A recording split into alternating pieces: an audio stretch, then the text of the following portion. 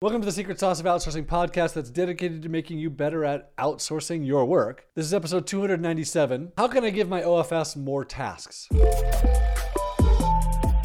So over the years, as I've created content, I've talked a lot about hiring a single OFS to do something that you know how to do. And then when you hire them, the first task you're going to give them is one single task, and you're going to give them training on that task, and you're going to help them accomplish that task. And the idea here is that by focusing on a single one task that you know how to do, you get to work with them through getting it done correctly. And not only do you get to work with them on getting it done correctly, you get to work with them on succeeding. So once you have success with this person, the chance of succeeding further down the road, or the chances of succeeding for the next 15 years together, are really, really high. That first task is designed to see, can you work together to accomplish one simple thing? So after you've done that, you've accomplished one thing, it's going great, you've taken that task off of your plate. What next? So how do you give them the next task? So let me give you some general framework for this. So number one, typically I try and stick in a role. So your role is customer support. Whether you're doing customer support in email, or you're doing it in chat, or you're doing it on the phone, whatever it is, there are specific things I want you to understand. And so the first task, maybe you're going to answer these 26 emails that we have, and they're all about the same thing. And here's the context of that. Or your role is to write these articles about this specific thing, and you're going to post them on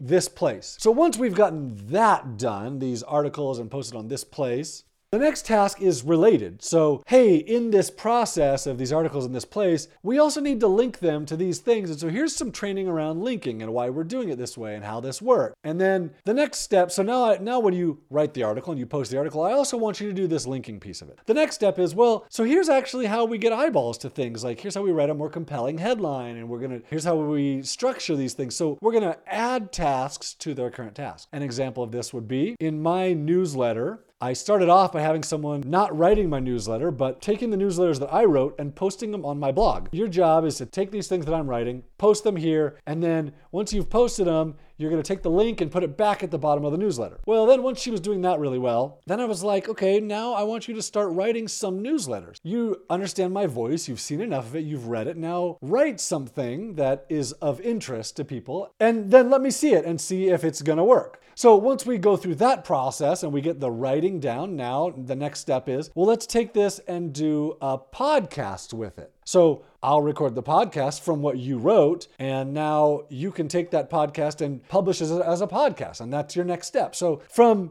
posting stuff from a newsletter to a blog, now she's posting it from newsletter to blog and putting the link back in the newsletter. But now she's writing the newsletter and then posting it on the blog and putting the link back in the newsletter. And then she's taking the podcast that I record from that newsletter. Well, she's scheduling the newsletter to go out. Then based off of what I write, well, someone else takes the podcast and edits it, but then she publishes it as a podcast, and then she publishes it on the website as a podcast episode. So there's a progression of steps here that are all related to the same thing. When you do it this way, when you give related tasks, things that you have taught build upon one another. So you teach one thing and then you teach something else, and then they start to realize, oh yeah, now I recognize why you said what you did in the first training. I get it because of what you said in the second training, and they start to build this really big volume of knowledge based off of what you're having them do. They start to put pieces together. Now, this isn't unique to Filipino workers, obviously. This is how things work across the board. This is why we teach math the way we do in elementary school, because when you get one concept and you get another concept,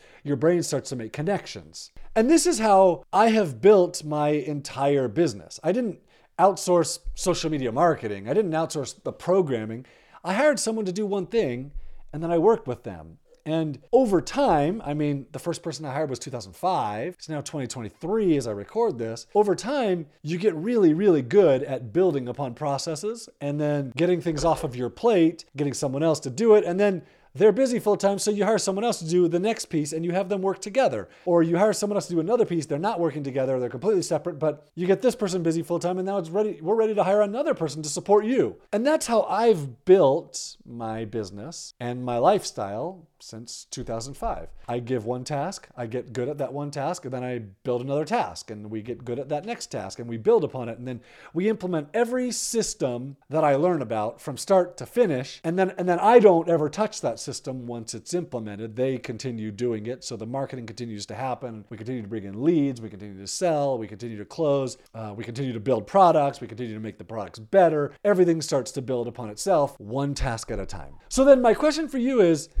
what's the first task that you can give to someone? And then what's the related second task that you can give to them once you've seen it succeed? Now, if you already have OFS working for you, you already have them doing multiple things, here's the next question. Ask them what they can do for you and see if that fits into your business. Ask them, you've done this for a while. What do you think that you could do? What else could you do to help the business? Or what ideas do you have that might improve what we're doing? Or do you have anything? Because maybe you don't have any ideas, and that's okay too. If you don't have any ideas, that's fine. I'm just wondering, maybe you do. Like maybe you're thinking like, oh wow, this guy's really dumb. My boss is really dumb. He could be doing this and this and this. Maybe you have those ideas, maybe you don't. That's how I would approach this conversation with them, and I would say, hey, what do you think? So now one last thing.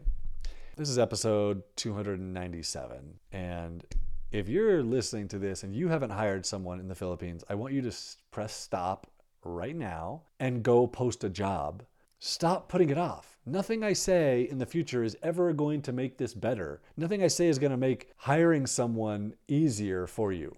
Go post a job and see what happens. Do it right now. Stop procrastinating. I've never ever had someone tell me, oh, I wish I would have waited longer to hire my first OFS. No, almost every day I get someone that says, I just wish I would have done this sooner. Stop procrastinating. Go hire someone and see if this works for you. See if it's going to work. I understand it's scary. I understand it's a leap. I understand it's hard. It's not that hard actually.